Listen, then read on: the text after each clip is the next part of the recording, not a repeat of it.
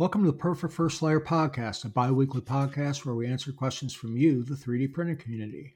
My name is Guy Dunlap from Guy's Shop, and today with me are my co-hosts, JJ. Hey there. And Nathan. Hello. It sounds like JJ let out a little bark when he was introducing himself. I got a guest star today. Oh, sweet. Well, we do depend on your questions for this podcast, so if you have one for our panel, please go to perfectfirstlayer.com, go to the submit page, and send it along. And we also have a Patreon account, and we only have one level right now. We are simply asking for a small donation to help keep this podcast rolling along. So please go to worldwideweb.patreon.com/perfectfirstlayer. So what do you got going on in the lab right now, JJ? So a bunch of printing this week, and recovering from sickness. So Nice. Trying to get back to making videos soon. What were you printing? Anything in particular or stuff for videos? Just a bunch of random little things and testing out printers. Well, I see that one big vase behind you. That was from the Elegoo Pro Max Deluxe. Their biggest printer possible, 400 millimeters tall print on that one. So huge prints. Planning something massive. How long did that take to print? That one, since it's a vase mode, it only took maybe an hour or so to make a pretty massive vase. Were you using that 1 millimeter nozzle? That was still on the stock 0.4 millimeter nozzle, but I did order the CHT 1.8 millimeter. Oh my! Nozzle that they make that Nathan recommended. So yeah, those are really fun. I think I'll be printing some really thick layers in the next couple weeks. It's like laying out spaghetti. Yeah, it'll be thicker than the filament going into it. So now that's funny. That's funny. This will be interesting. Yeah. What do you got going on, Nathan? Well, I'm getting back to doing some 3D printer reviews. I'm tinkering around and trying to develop some new mods and stuff. Right now, I am working on the review for a Flying Bear Ghost 6. And so far, I kind of like the machine. I'll be posting a short about it shortly here, and then I'll have my review video out soon. Yeah, I watched your hour-long video of the Snap Maker. Whatever the model number of that is. Guy, I thought we were looking for sponsors here. You can't be bringing up those kind of shameful videos. I don't know if I'd call it shameful. When I see videos like that, it's obvious that you're going to be honest about stuff, and I appreciate that. I don't think it's a bad machine. I think it's overpriced for what it is. Right. After watching your video, if it was half the price, I think it might be a good value. But at the close to $1,500 price, I don't know. I think it's been out for a while, and they're starting to put it on clearance pricing. So if you can pick one up for $500 or $600, it might be worth it. But at 3 times that price, there's no way I'd pay that much. Yeah. For our listeners at home, the Snap Maker is a unit that does 3D printing, CNC machining, and laser. And it uses 3 different tool heads. It looks like a really well-built machine, but it looks like it's a pain in the butt to change over. And it does all 3 of those things, but none of them very well. Right. Seems like a machine for someone who doesn't know what they want. So they're like, well, maybe I want all 3 of these, so I should just buy this one machine. When in reality, you don't want all 3 of those things. You could buy 3 separate machines for that price. That would be way better. Yeah, probably. So, all right. Well, we do have a couple questions this week. Thanks, guys, for the questions. But we do have a follow-up from, I can't pronounce his name properly. This is from Nathan's Discord channel. It's from... Namion. Thank you, Namion. He says, I'm listening to the Printing with Supports podcast right now, which was our last podcast, and have something that might help Guy and possibly others as well. In Cura, if you go to the marketplace and download the extension settings guide, it helped me a ton learning the different settings. Now, I did go and download this thing, and it is amazing. If you click on something, you right-click on something, any of the settings in Cura, it brings up like a full page document with pictures and explanations and everything. of exactly what this setting does. So that helped me a lot. I actually I went down a rabbit hole where I spent like 45 minutes looking at all these different things because I don't know what the hell they are. So I thought that was really good. Thank you so much, Namion. Yep, I haven't checked it out yet, but next time I open up Cura, that's definitely an extension I'll check out and install and get started with. Now, Cura can just, when you hit the open button, not take 45 seconds. Yeah. I do love the Cura marketplace there. There are some really good plugins that they have just kind of baked in there that you can install directly from the app. Just makes it really easy to add on extensions and things like that. Yeah, it reminds me of something like Octoprint, where there's just a bunch of cool stuff that people have developed for it, and you can just download it and use it. Do they have paid stuff there too, or is everything pretty much free? I'm not sure if they have paid stuff. All the stuff I've ever downloaded has been free little extensions. Oh, that's good. So now, not only can you mod your 3D printer, you can also mod your slicer. That's actually a good thing, I think. So we've got 2 questions here, and this first one is from Steven. I wonder if this is the same Steven from last week. I don't think so. He says, "Hello, I have an Artillery Sidewinder X2 and like to install Klipper on it to see if I can print faster. Since Klipper requires a Raspberry Pi and it seems that they are too expensive, what are my options? There are so many different things to choose from, and I'm not sure which offers the best bang for the buck. Steven." Now, I have a pretty good idea of some of this stuff. I actually did a video of 5 different alternatives for using a Raspberry Pi. JJ, you look like you have something to say. Yeah. Oh, my screen is frozen. But yes, Guy has a great video that explains a bunch of your different options out there. And after I watched that, I ordered a few Orange Pi 02s. And I think they're the cheapest option that work well right now. I've got one running on my Kingroon KP3S Pro that I modded out a bunch. The only downside to that one is stock. It only comes with one USB-A port on there, but they do sell an add-on board. It gives you 2 extra ones that you just plug in right on top, and that will give you 3, which I think 3 is the most anyone ever needs, with 1 going to the printer, 1 going to a webcam, and then you still have a 3rd extra USB header for whatever else you might want to add on there. Yeah, you can always do the UART thing too, which is connecting it from the GPIO pins directly into the main board. Yes, so you bypass the USB. Yeah, that's one of the things I found with a lot of those different items I used was the biggest difference is the I/O, the input-output stuff. Mm-hmm. And not having enough USB is definitely an issue. Mm-hmm. And the one with that was check the manufacturer of that board's website to see if they have instructions. Because I initially was having issues with it. Then I went to the official Orange Pi website, and they've got a document to explain how to put, I think we use KIAUH, I don't know how to pronounce that, to install Klipper. And they've got a document, and you follow exactly their steps, and then it worked. It was very easy when following their steps, but when trying to follow some random tutorial I found online, I was having a bunch of issues. Yeah. Nathan, you have any experience with this stuff? Yeah, so I bought some Raspberry Pis before the great Raspberry Pi shortage that we're currently in, so I didn't have to pay $100 for a tiny little computer that barely does anything. One alternative that I think is really interesting is you can just get an old laptop and install Linux on it, and then run Klipper off of the laptop, and also open the web interface of Mainsail or whatever you're using to interface with the controller.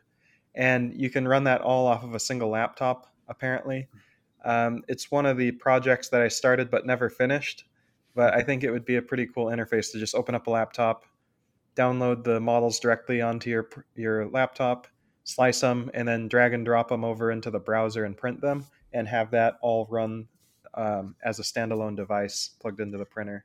Yeah, that's a really good point, Nathan. And not a lot, nobody talks about. Well, I shouldn't say nobody. There are a couple of videos out there.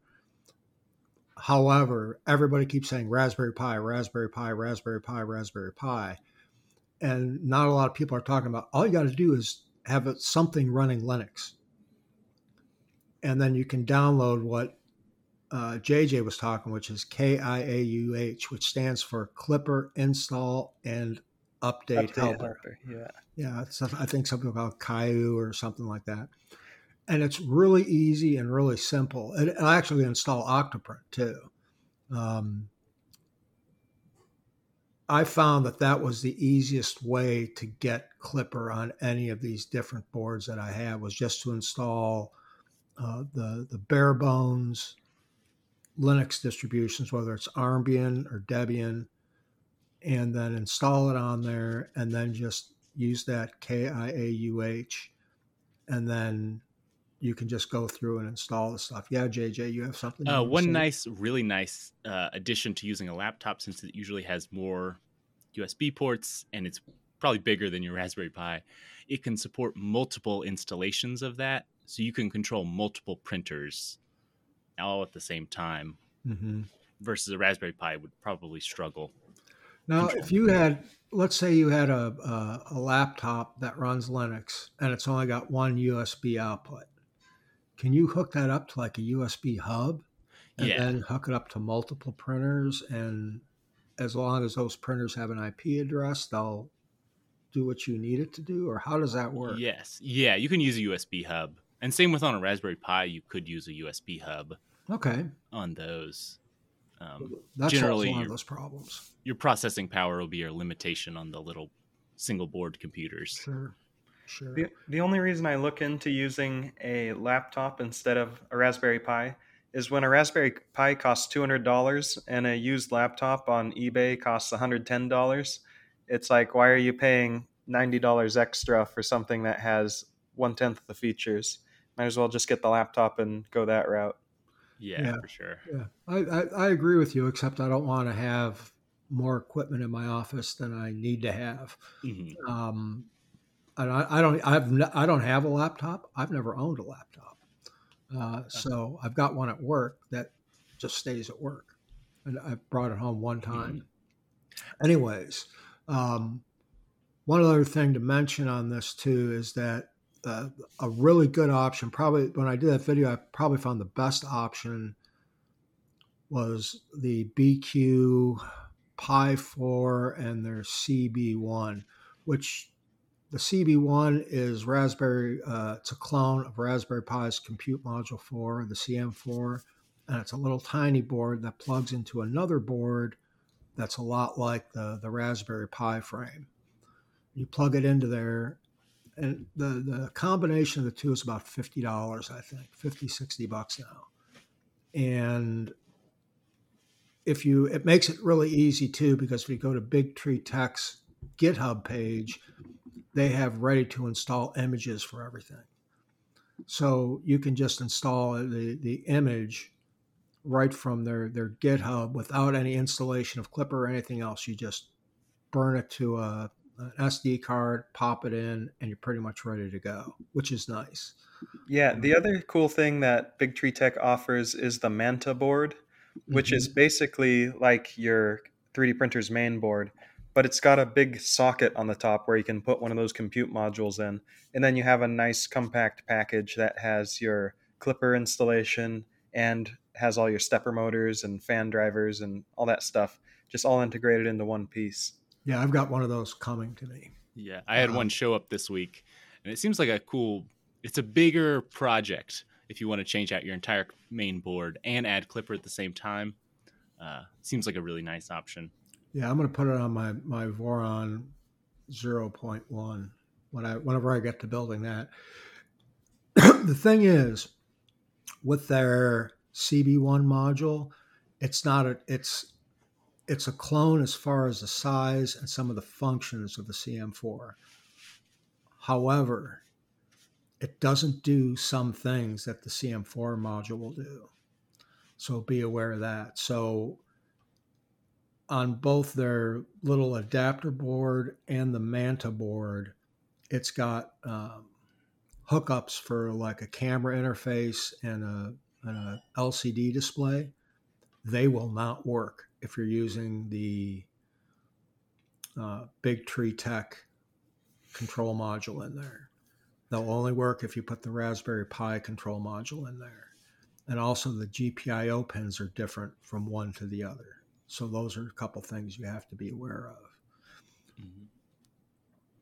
I actually found somebody online on AliExpress where they were selling the CM4 boards for like $60. And I bought a couple of them.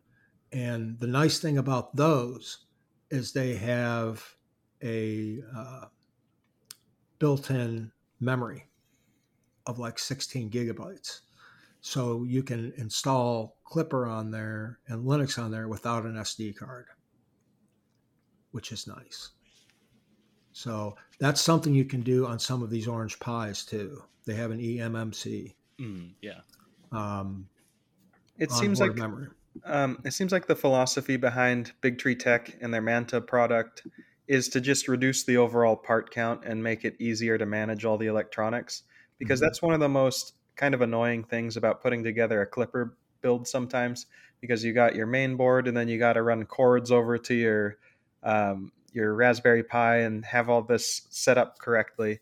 But just having it condensed down into one piece makes a whole lot of sense to me. Absolutely. I agree with you. And anything else you want to say there, JJ? Oh, their documentation, I feel like, is impressively good. I feel like whenever I read through their documents, it's very long-winded and explains a lot of things in there. Yeah. I do want to say that about Big Tree Tech real quick, or BQ, whatever you want to call them. I think it's actually Big Tree Tech is the name of the main company. Am I correct in that? Yeah, so Big Tree Tech and BQ are kind of tight at the hip. They share a lot of stuff. So if you get a BQ printer, it usually has all Big Tree Tech components. Yeah, the thing I really like about a lot of their stuff seems to be engineered very well, but their documentation is very good, and their support online is very good. In other words, their GitHub, they've got everything on there. They've got all kinds of stuff. It's a big repository of everything they do, and it's very well documented equipment. So I'm very happy with pretty much nothing's perfect, but I'm pretty happy with everything I've bought from them, or received from them, I should say. Yeah, I had one board that failed, and it was completely my fault. But other than that, they've been very good. I shorted some pins together and blew the main board, so I just decided to package that one up and return it and exchange it for a new one. Oh, it didn't work. Sorry. I plugged it in and just nothing. Right. I plugged it in maybe a little bit wrong. All right. Well, I hope that helps, Stephen. And the best advice I can give you, if you want something really easy, is to go the Big Tree Tech route with the CB1 and Pi 4 combination, which is a really good way to do it. And that'll get you everything you need to get Klipper up and going for about under $60. So, all right. This next question comes from Justin. And this is a problem we all have with everything all the time. It says, "Hi, fellas. I'm having a real problem with stringing. Whenever I print, I get these fine hairs all over the place. I did try changing the retraction settings in Cura, but it doesn't matter if I set it as high as 6 or as low as 1. I am printing mostly PLA on an Ender 5 Pro. Thanks for the great podcast." Justin. So, Nathan, where should he start looking on this? We're talking about stringing. Yep. Okay. Well, he did the right thing by starting with retraction settings. That's usually the first thing that I'll look at. In addition to the retraction distance, you can also increase or decrease the retraction speed. Usually you want the retraction speed to be as high as possible without getting grinding of the filament. So basically what's going on here in terms of the physics is you're pushing filament out of the nozzle, and you're kind of got some tension on it's actually compression on the filament itself. And when you stop extruding, like once the stepper motor stops moving, it's got some stored energy. It's kind of like a spring, and it'll continue to shoot some of that plastic out as it sits there. The other thing is, as plastics heat up, they expand. So if you're pushing plastic in and then you stop, the plastic that's in the chamber will continue to heat up a little bit, and it'll take up more room, and more plastic will ooze out of the nozzle. So there's a couple of physical causes, but the solution is pretty much always the same. It has to do with your retraction settings. Also, you could try looking at your filament to see if it's dry. If your filament has absorbed moisture from the air, then it expands more because it absorbs some water, and as that gets heated up, it turns into steam, and that takes up a lot more volume, which causes it to extrude a little bit of additional material out. But at the end of the day, there's some printers that you can just never get the retractions or filament properties dialed in perfectly, and you'll always have a little bit of stringing. It just has to do with a lot of different components and the way that they all work together. Some machines, I just never get their string to go away completely, and if you're stuck in that situation, you just kind of have to manage your print quality with like post treatments and stuff. Yeah. JJ? I would say filament, definitely. If you've tried changing retraction settings and you're still getting those fine, like bad amount of fine wispy hairs, if you're still using the filament that came in the box, that's almost always, I find, really low quality filament that they bundle in with printers, and always gives me bad stringing. Then I put a spool of just some Overture or some $20 spool of filament on there, and the stringing just goes away immediately. So if you only have one spool of filament, maybe try a different spool. And that's what I've been in this situation before, where I go chasing retraction settings and then I just put a different spool on there. All my stringing goes away. And it's like, well, that was a day of work that I didn't need to do. It's like, well, have you rebooted it? So, is there a way to actually test for retraction settings, or is it just hit and miss? So I'll let JJ go. He's got some experience with doing these calibrations, I think. Yeah, in Cura, I do a retraction tower. Is that something built into Cura? I would say it's in the marketplace. You can add on. It's called Part for Calibration. Okay. And so you can do a retraction tower, and then you can change G-code post-processing is another tab. And so you can change it per layer, per different sections, and change what your retraction settings are. What exactly does a retraction tower do? You have one section that's 1 millimeter retractions, and then another section that's 2 millimeter retraction. So it's a way of testing a range of retraction settings. Okay. And then all in one print. You look for stringing and find out which one kills it? Yeah, which section of it looks best over a range, instead of needing to print out a bunch of different models. Does temperature have anything to do with this? Temperature can also be an issue there. If you're printing too hot, I usually find stringing happens. So bumping down your temperature, I've found, helps. The way that I like to think of it is it's like that gooey mozzarella pizza where you're pulling a slice away and it's just got those strings of cheese stretching between the pizza and the slice. And there's a lot of print settings you can change to help those little strands snap off. So one of them, I'll go into some of the more niche ones aside from retraction settings. So one of them is Z-hops on retraction. So if you do Z-hops, it's lifting the print head off of the part before it does a travel move. And when you're lifting the part up in the Z direction, or lifting the print nozzle up in the Z direction, it almost always forms like a little strand. And then when you move it away, it stretches that out and creates the little wisps. So I've found that if I have a lot of stringing and I disable Z-hops, then it finishes printing in one area and then moves to another, and it just kind of shears it off with the nozzle's tip.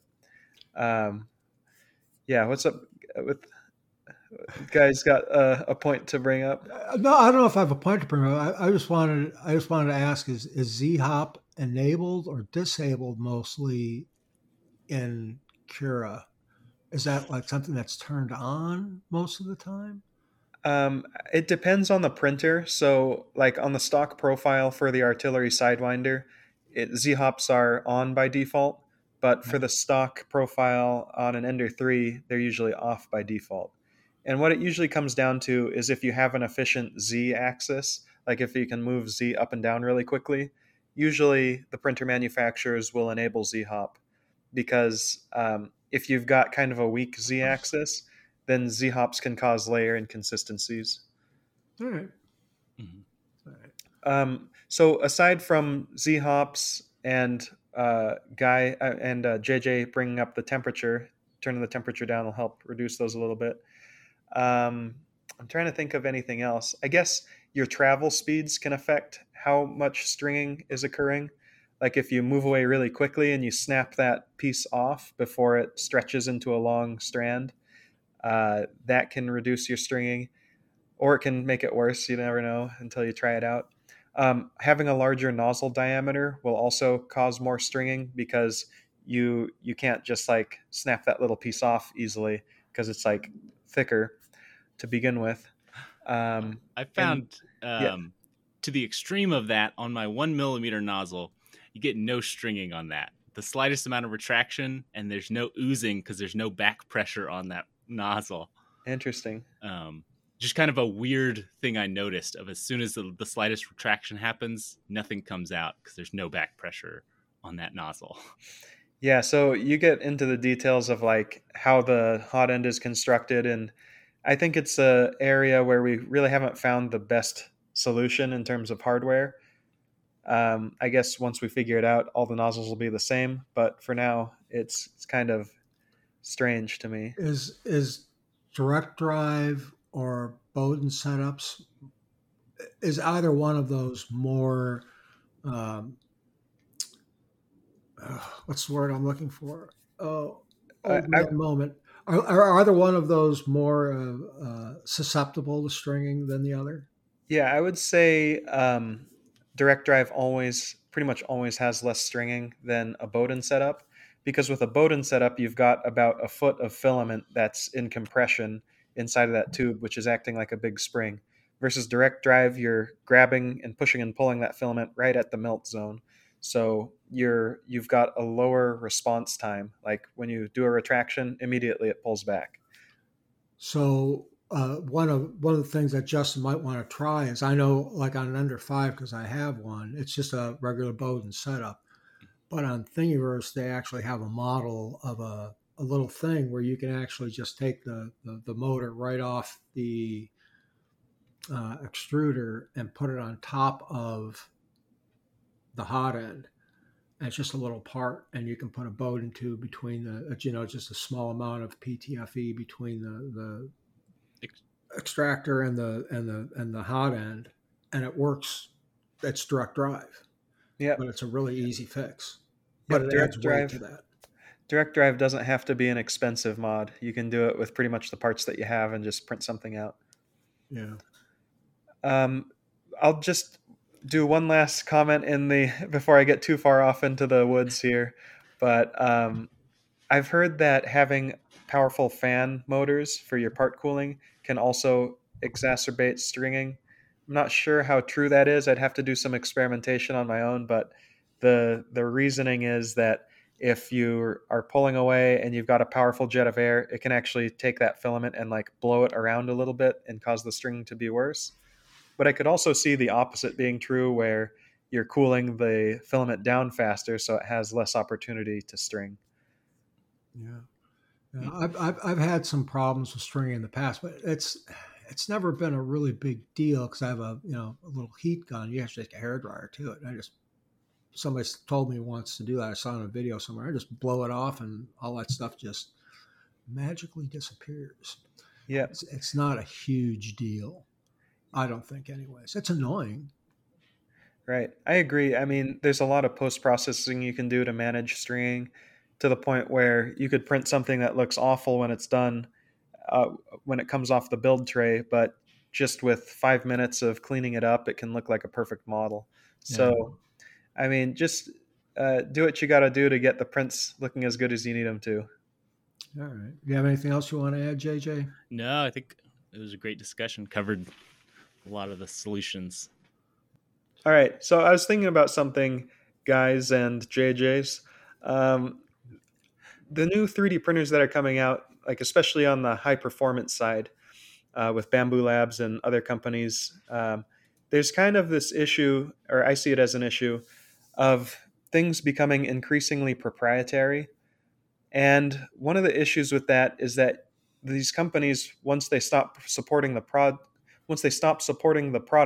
who's going to produce spare parts and keep these machines running? Or are we just going to throw them all in the trash? One of the things that I really like about the legacy 3D printers, like your Prusas, your Ender 3s, is that I could pull one out of a dumpster right now, and I know how every component works. I can print out replacement parts for them, and I can basically keep those machines running indefinitely. And in terms of print quality, there really isn't that big of a difference between an old Ender 3 and a new Bamboo Labs. The only real difference is speed and convenience. But I mean, it's kind of to the point where I'm asking, do we really need all these proprietary, fancy, easy to use solutions? Or maybe we can kind of slow things down a little bit and stick with the open source roots and have a printer that could literally last you a lifetime. Wow, that's a big question, Nathan, and I'm not sure we could talk about that for days. Yeah, I tend to agree with you, and then I kind of disagree with you also. I understand it from a manufacturer standpoint of, a really good example of proprietary stuff is Apple. And for years, until they started using the Intel chips, all their silicon or their CPUs, that was all proprietary stuff. It didn't work on anything but theirs, their operating system. And I understand tying your customers to your ecosystem because it helps with, the product retention or customer retention over time, especially for spare parts or replacements. But I also understand from a hobbyist standpoint where having stuff open source is awesome because you can just change what you want when you want or repair it with whatever you want because all the stuff is interchangeable instead of proprietary stuff. So, and then you can lose a customer because they can just get it somewhere else instead of from you. Right. JJ? I think another big thing to add on to that is beyond the physical side of things, the software side of things, when they tie it to their cloud support. If the Bamboo Labs cloud goes down, even for an hour, that's a huge inconvenience currently. But imagine if in 5 years Bamboo Labs closes or something and their cloud support goes down, then you can't send prints from their slicer to their printers anymore because it needs their servers to be online. Yeah. And so that's yeah. just through Wi-Fi. You can still burn it on a card and stick it in there. Yes, yeah, you can still physically carry it over there, but we're not cavemen around here. we want to use Wi-Fi to send prints. I'm a caveman. I use my SD cards every day. See, I do everything I can not to use the SD cards. Yes. I send everything over Wi-Fi. I don't even like Ethernet. I just want everything cordless. Yeah, I agree with set it there. I think JJ brings up a good point about like the way that Klipper works is it just runs on your local network, and you could have no internet access and still be able to upload parts to your printers and monitor them and, print benchies and all sorts of stuff. So yeah, I mean, the other thing about software support is when a company goes out of business, nobody's maintaining the firmware for that printer. So there's no updates, there's no bug fixes. It's just kind of like a product that's just kind of dead in the water if any issues come up. The closest analog that I can think of this is there's a company called Boosted Boards, and they made electric skateboards for a while. And when they went out of business, everything was like really locked down and proprietary. And basically, all their products are just kind of bricked now because there's no support, there's no replacement parts. They had like special tech in their batteries so that you couldn't change the batteries out except to their proprietary stuff. So, I Nice. mean, I kind of see a lot of these printers, like what's going to happen in 5 or 6 years. I mean, a lot of people aren't thinking that far ahead, but you're So going to have to throw them away. in the case of the skateboard company, what was the name of it again? Boosted boards. Boosted Boards. After they closed their doors, did anybody in any kind of, I assume there's, with everything, there's a subculture or a community surrounding it. Doesn't matter, Paper Clips, I'm sure, has one. Yeah. Did anybody in that community step up and say, okay, we can try to, reverse engineer this stuff so we can actually make parts or change batteries or anything? Or did it just, everybody just threw their crap out? Well, it's kind of like there were some people that stepped up, and you could buy parts and try and flash the firmware and all that kind of thing. But I think for some of their more popular products, people reverse engineered everything. But for a lot of their products, it's just like lost tech where just nobody knows how to use it anymore. And I think it's kind of like if a company's going to go under, they need to have a plan of what they're going to do with all of their IP. I personally think that if you're going to go out of business, you should release everything and open source it so people can maintain their stuff into the future, because you're just kind of putting a death sentence on all of your products if you just stop supporting it. And you're putting a death sentence on your customers too, because if you came back and let's say a year after you retain your IP, and then a year after you sell your IP to somebody else and they start using it, that your customers are not buying that crap again. Fool me once, shame on you. Fool me twice, shame on me. Right. I think the analogy to Apple that you brought up is kind of an interesting one. So, like, I like to think about this in terms of automobiles and cars, and like high-end computers and stuff. So, in the case of Apple or like a car, nobody's going out there. I mean, there's some fringe people that are going out there and building their own cars. But for the most part, people go to the car dealership and buy it because there's the manufacturing at scale and the performance that you get that you just can't do in your garage welding stuff together. So you kind of have to rely on the manufacturer in a lot of ways for that kind of stuff. But the difference between cars and computers and 3D printers is 3D printers are at a level of reliability where you can almost guarantee that something's going to break in 30 days of continuous printing. Versus if you have a car, you can drive it for a couple of years doing regular maintenance and be virtually like there's virtually no chance that anything's going to go wrong with it unless you're driving like a crazy person. Yeah. So I'm okay with proprietary stuff as long as it's sufficiently reliable. Like if I buy an Intel processor, I know that it's going to run my computer for 10 years without any hiccups. So like, do I really need to know how it works? Not really. But for a 3D printer where it's going to break and I'm going to have to fix stuff like regularly, I think having an open source or like more modular and easy to fix architecture makes more sense there. But aren't most of aside from what I would call the hobbyist printers, which is anything under probably $1,500, you look at these $3, $4, $5, $6, $7, $20,000 3D printers. Aren't all those proprietary?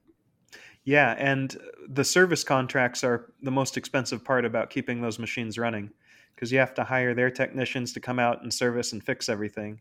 Okay. I know, and sometimes too, with a lot of that stuff, isn't even the mechanical stuff. It's the software side that you have to buy an SSA or a software service agreement just to even be able to call in for tech support. Right. And that's a monthly fee. So I guess we're looking at it strictly, I wouldn't say strictly, but more from a hobbyist standpoint than a commercial business standpoint. Right. So I would think of it in terms of 2D printers. There's a pretty good analogy there between 3D printers and 2D. You've got your commercial office copy machines that can crank out thousands of documents a day, and they need to be maintained by a trained technician. Um, so you have to have a service contract, and that just adds to the price of keeping those machines running.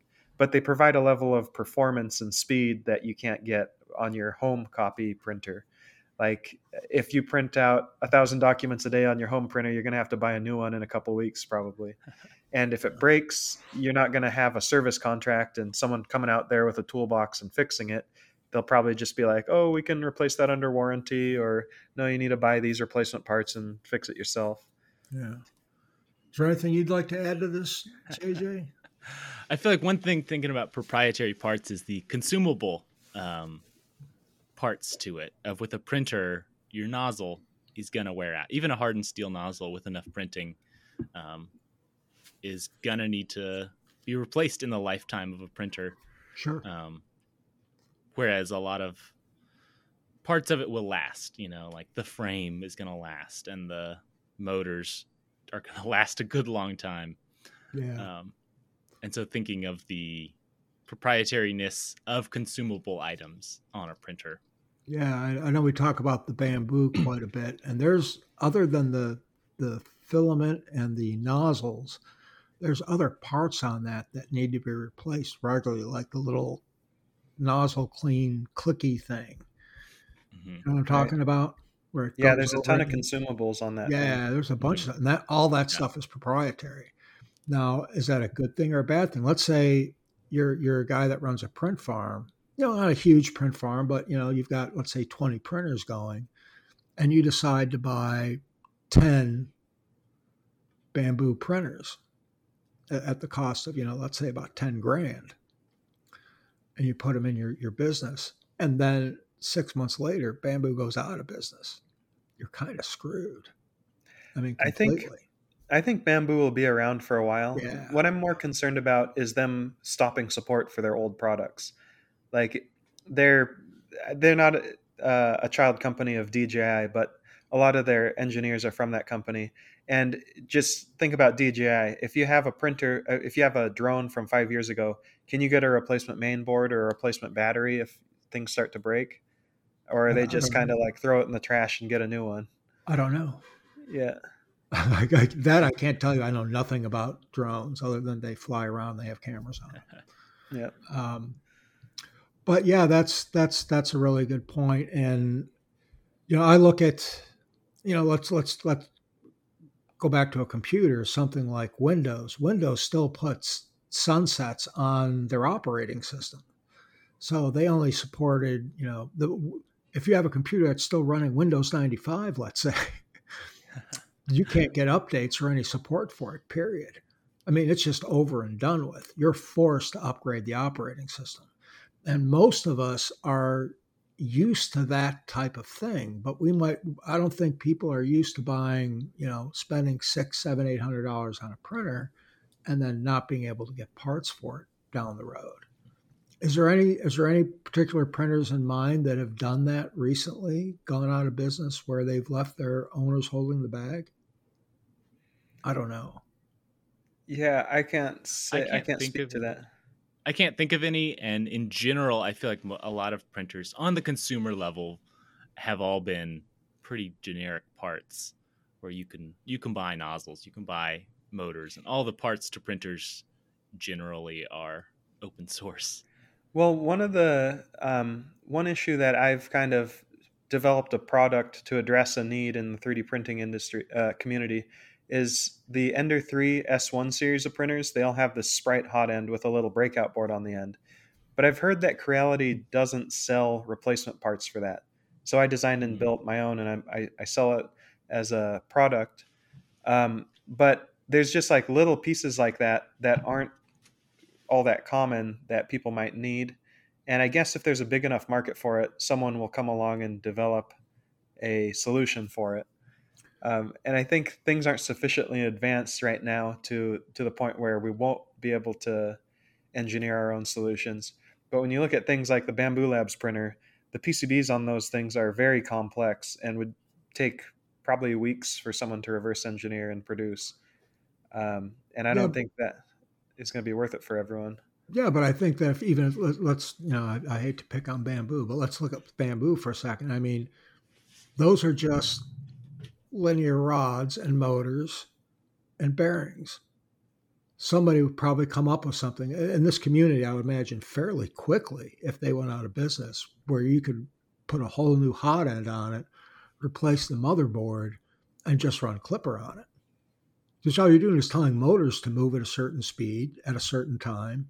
And if you replace the hot end with an open source thing, it would work, right? Yeah, I think oversimplifying things. I think someone will come up with a way to do that pretty quickly here. Maybe within the next year, someone will have like a Klipperized Bamboo Labs printer prototype going, which is pretty neat. But you're still having to, I guess, work around an electronics system that like you're going to need a lot of custom cable adapters and stuff. And it's not going to be an easy job to do, but it's something that you could figure out. Yeah. I think you would definitely have to replace a majority of the hot end because you've got a lot of stuff going on with that hot end. Yeah, it's all proprietary stuff. Even the nozzle's proprietary. Yeah, and there's a lot of connectors going around. So, well, in the meantime, there's really no reason to do it. Yeah, they're supporting it, so just go along with it. Yeah. JJ, you're going to say something? No, yeah. It's if it's working, it'll keep working, and no one's going to replace it for now. Well, I'm sure everybody has heard that saying, except for Nathan, if it ain't broke, don't fix it. Right. No, I've heard that saying. I just end up breaking things more often. Well, Nathan, that's why you're sitting here, is because I love those videos where you just fix things that aren't broken.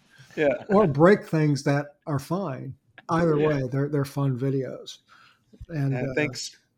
Yeah. So anything else you guys want to talk about while we're here?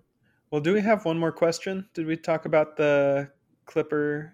Oh, okay. That was actually the first question. Wow. Yeah, we did. Seems like ages ago. Seems like ages ago. Is there anything anybody wants to add to either one of those topics that we talked about with Raspberry Pi and the stringing? I think we covered it. I'm good. Yeah. Okay. All right. Well, I think that'll end it. And thanks, guys. And remember, we really need questions and participation from you, the listener. So make sure to go to perfectfirstlayer.com, go to the submit page, and ask us. Nathan, why don't you tell everybody where you can be found? Look me up on YouTube. It's Nathan Builds Robots, and you'll find me there. All right. JJ? You can find me on YouTube at JJ Shankles. I'm always making videos. All right. And I can be found at Guy's Woodshop. So thanks so much for listening, and we'll see you guys in a couple weeks. Bye. Bye.